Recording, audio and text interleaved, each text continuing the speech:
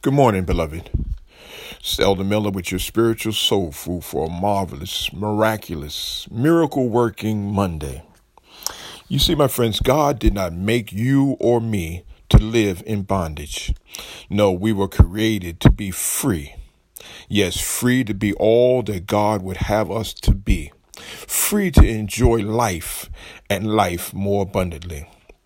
Yes, because God has given us life, we should live.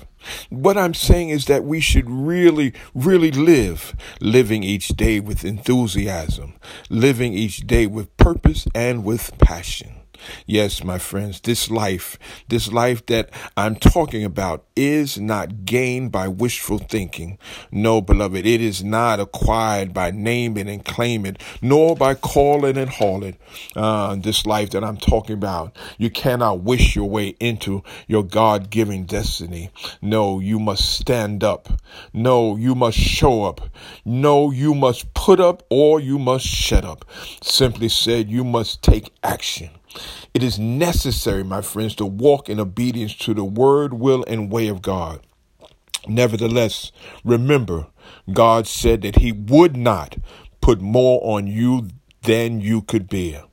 It is necessary to do more than just hear or read the word and to live in abundance as you walk into your destiny. No, my friends, you must do. Yes, you must do what God has asked you to do. What are you to do? Well, I'm glad you asked. Jesus said that he was not here to condemn nor to judge you for your past or for your present. Rather, Jesus said, if you will love, yes, love is the power that shakes the shackles loose. Power makes the world go round through love. Yes, Jesus said that if you will love the Lord God with all your heart, soul, mind, and body, and love your neighbor as yourself, that is the answer. That is the power, love.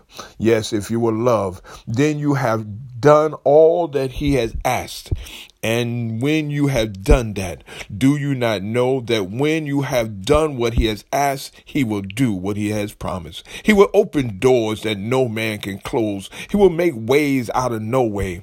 Where the world has boxed you in, God will provide a way out. He will open up windows. He will provide ways through walls. Yes, a way that will lead you into your destiny, a way of power, provision, and purpose, because who the Son sets free is truly free indeed.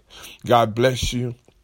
Heaven continue to smile on you, and always know that I love you, but God loves you best.